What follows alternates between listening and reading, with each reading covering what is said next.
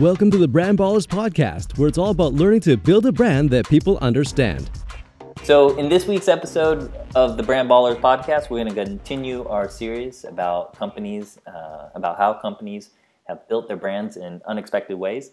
And in this episode, we're going to open up Carl's diary to hear about his previous experiences of doing something, or building his brand in an unexpected way.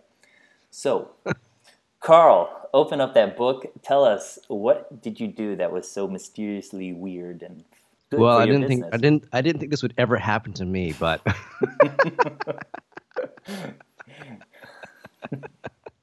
I never thought this would happen to me. But Yeah. anyway, so yeah, it's not quite that. I guess I don't know, mysterious or whatever. It's just kind of, I guess, lucky. So at the time that this happened, it sounds like I'm telling some weird like personal story about like some It's good. It's good. Let's go with it. Anyway, so what happened was, at the time I was actually teaching presentations at Korean Air, and I was living obviously in Korea at the time, and I got this opportunity to teach a presentations course there. And while I was doing this course, in the middle of it, the manager, who was she was a nice lady. She wanted to do a lot of stuff with the course, and so she asked, for different things. And one of the things she asked for were videos. She said, "Do you have any videos, or can you find any videos on YouTube that you can maybe show in the class that taught presentation skills?" And it's funny that when she asked me that, at first I was slightly offended because I thought, okay, she doesn't like what I'm teaching. But at the same time, I thought, okay, that's actually a good idea, because we can not only learn from people that are maybe teaching something and we could learn from that, but maybe if they're doing it poorly, I can say, well, this is the way that you don't do it, kind of thing. So anyway, so I looked on YouTube, and there really wasn't anything. And, what was there wasn't all that impressive in my mind anyway. So I think I did show, I don't remember now exactly, but I might have shown the stuff that was bad and might have said, that is not good. And maybe did something that said, okay, this is good. But from that, it kind of led into, me thinking, well, why don't I just make the videos myself, right?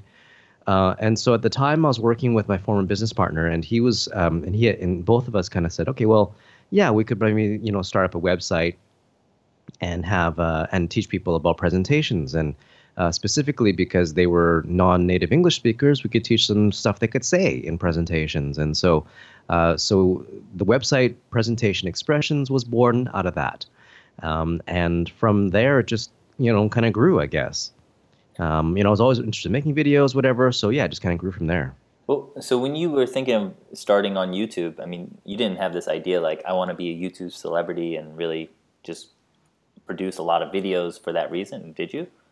No, not initially, because it was more just, okay, if somebody watches it, then great. But I had the podcast before that, so I kind of thought, okay, well, maybe this is just like another evolution of the podcasting. I can sort of teach people in a different format or whatever.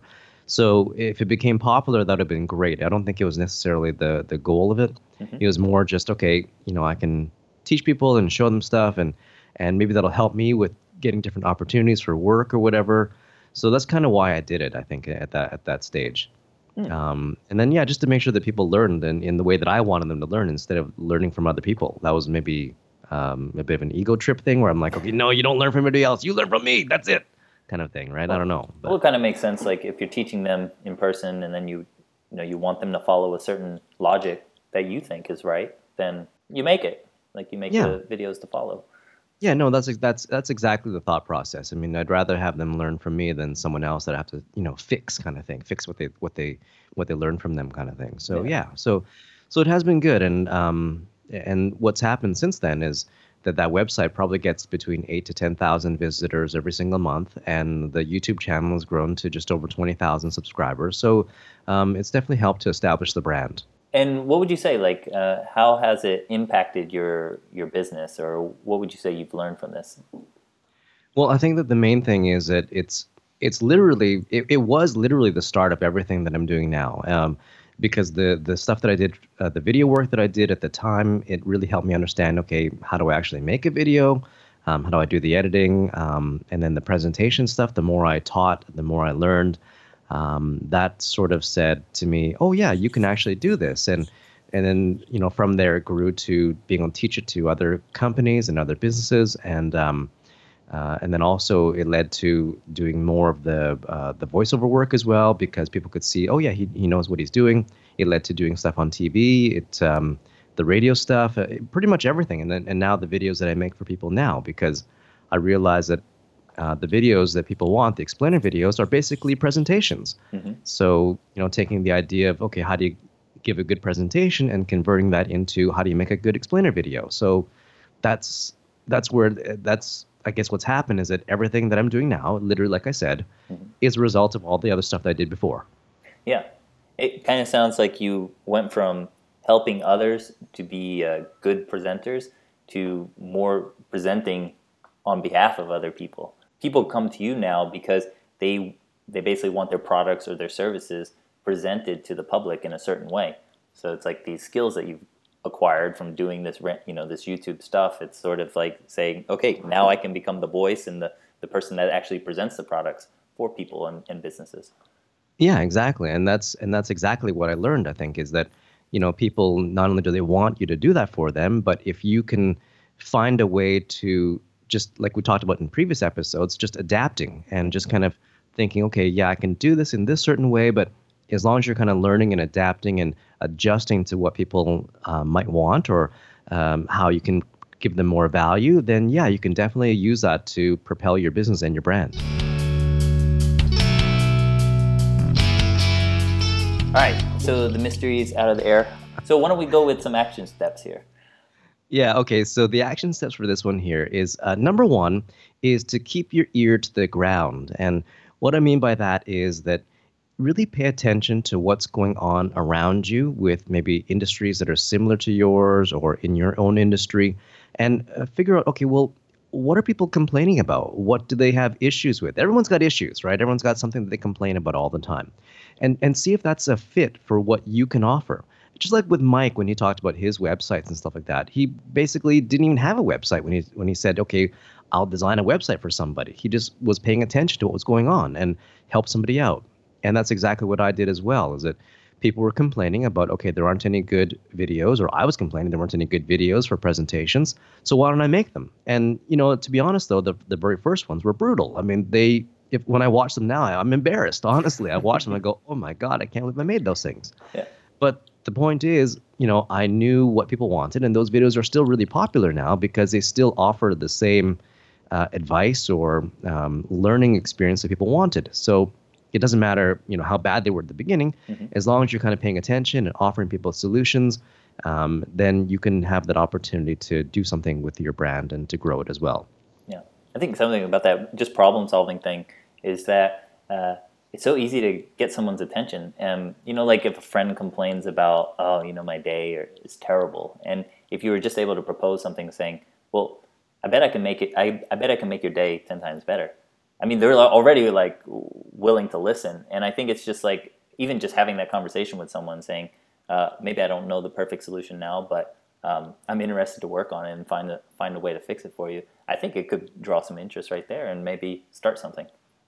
Yeah, totally. I think it's like we talked about in the other episode, where we do have to let people know about what we do. Mm-hmm. So in a way that, okay, if you're going to do this, you do have to sort of publicize it. So I think that I remember when I first made the website, I did tell them, I said, oh yeah, by the way, I made the website and I made these videos, so why don't you check them out? And so I know that many people that hired me afterwards, they did see the videos, they did see the website, and it was easy for me to say, hey, have a look at the videos that I made. Maybe this is something you'd be interested in learning about or doing. And actually, one of the jobs that I got with the Bank of Korea, the Central Bank of Korea, they actually saw one of my videos on like a mutual friend's Facebook feed or something like that. Mm.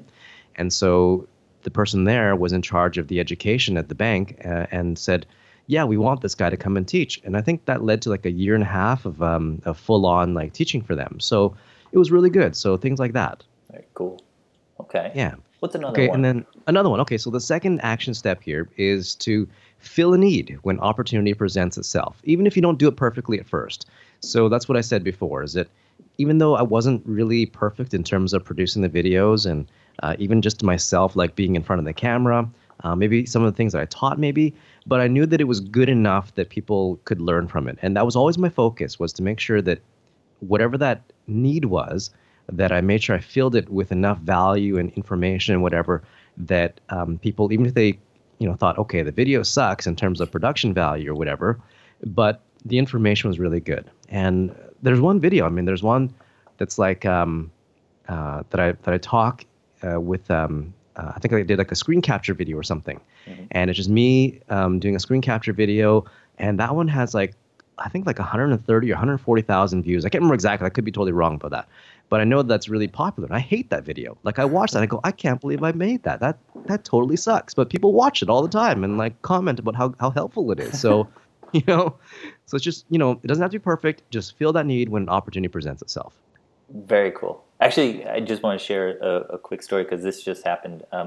So on YouTube, I randomly made a video. It's 1 minute long of just capturing it raining outside. So you just hear rain for 1 minute. A bunch of people were commenting. Well, I say a bunch, like 5 people in the past 5 years have said, "Oh my gosh, can you make something like this but 10 hours long instead of 1 minute?" But actually, a guy just wrote back to me and said, "I'm making videos for a nonprofit organization. Can I use this as background music?" What? It's crazy, right? Yeah, right. So I'm like, yeah, sure. Here's my email, and I'll give you the real files. But yeah, like it's sort of random, but if it's a need for someone, and maybe you don't know what the needs are for everyone, so just throw some stuff out there, and maybe it might stick. Yeah. No, that's exactly right, and that's really important. Just kind of throw stuff out there, and I think that leads into the third action step really well. Is that the stuff you throw out there, the more you do it, the better you get at it, and hopefully you keep improving that, and then you'll start delivering better and better results. And I know that from the videos that I used to make for the presentation stuff, I mean, I shrunk those down to like literally like 2.5, not even 3 minute long videos, right? Because I realized that, okay, people want to know, but they want to know as quickly as possible. So I try to, deliver that information really quickly. It's also because I don't have time to make like super long videos anyway, but I also know that what I can teach them, I can compact down and make that better. So yeah, so keep improving. And that is this episode of the Brand Ballers podcast. Be sure to subscribe to get fresh new episodes each and every single week. And please let us know if you have any questions or topics that you'd like us to cover. Thanks for listening to Brand Ballers, learning to build a brand that people understand.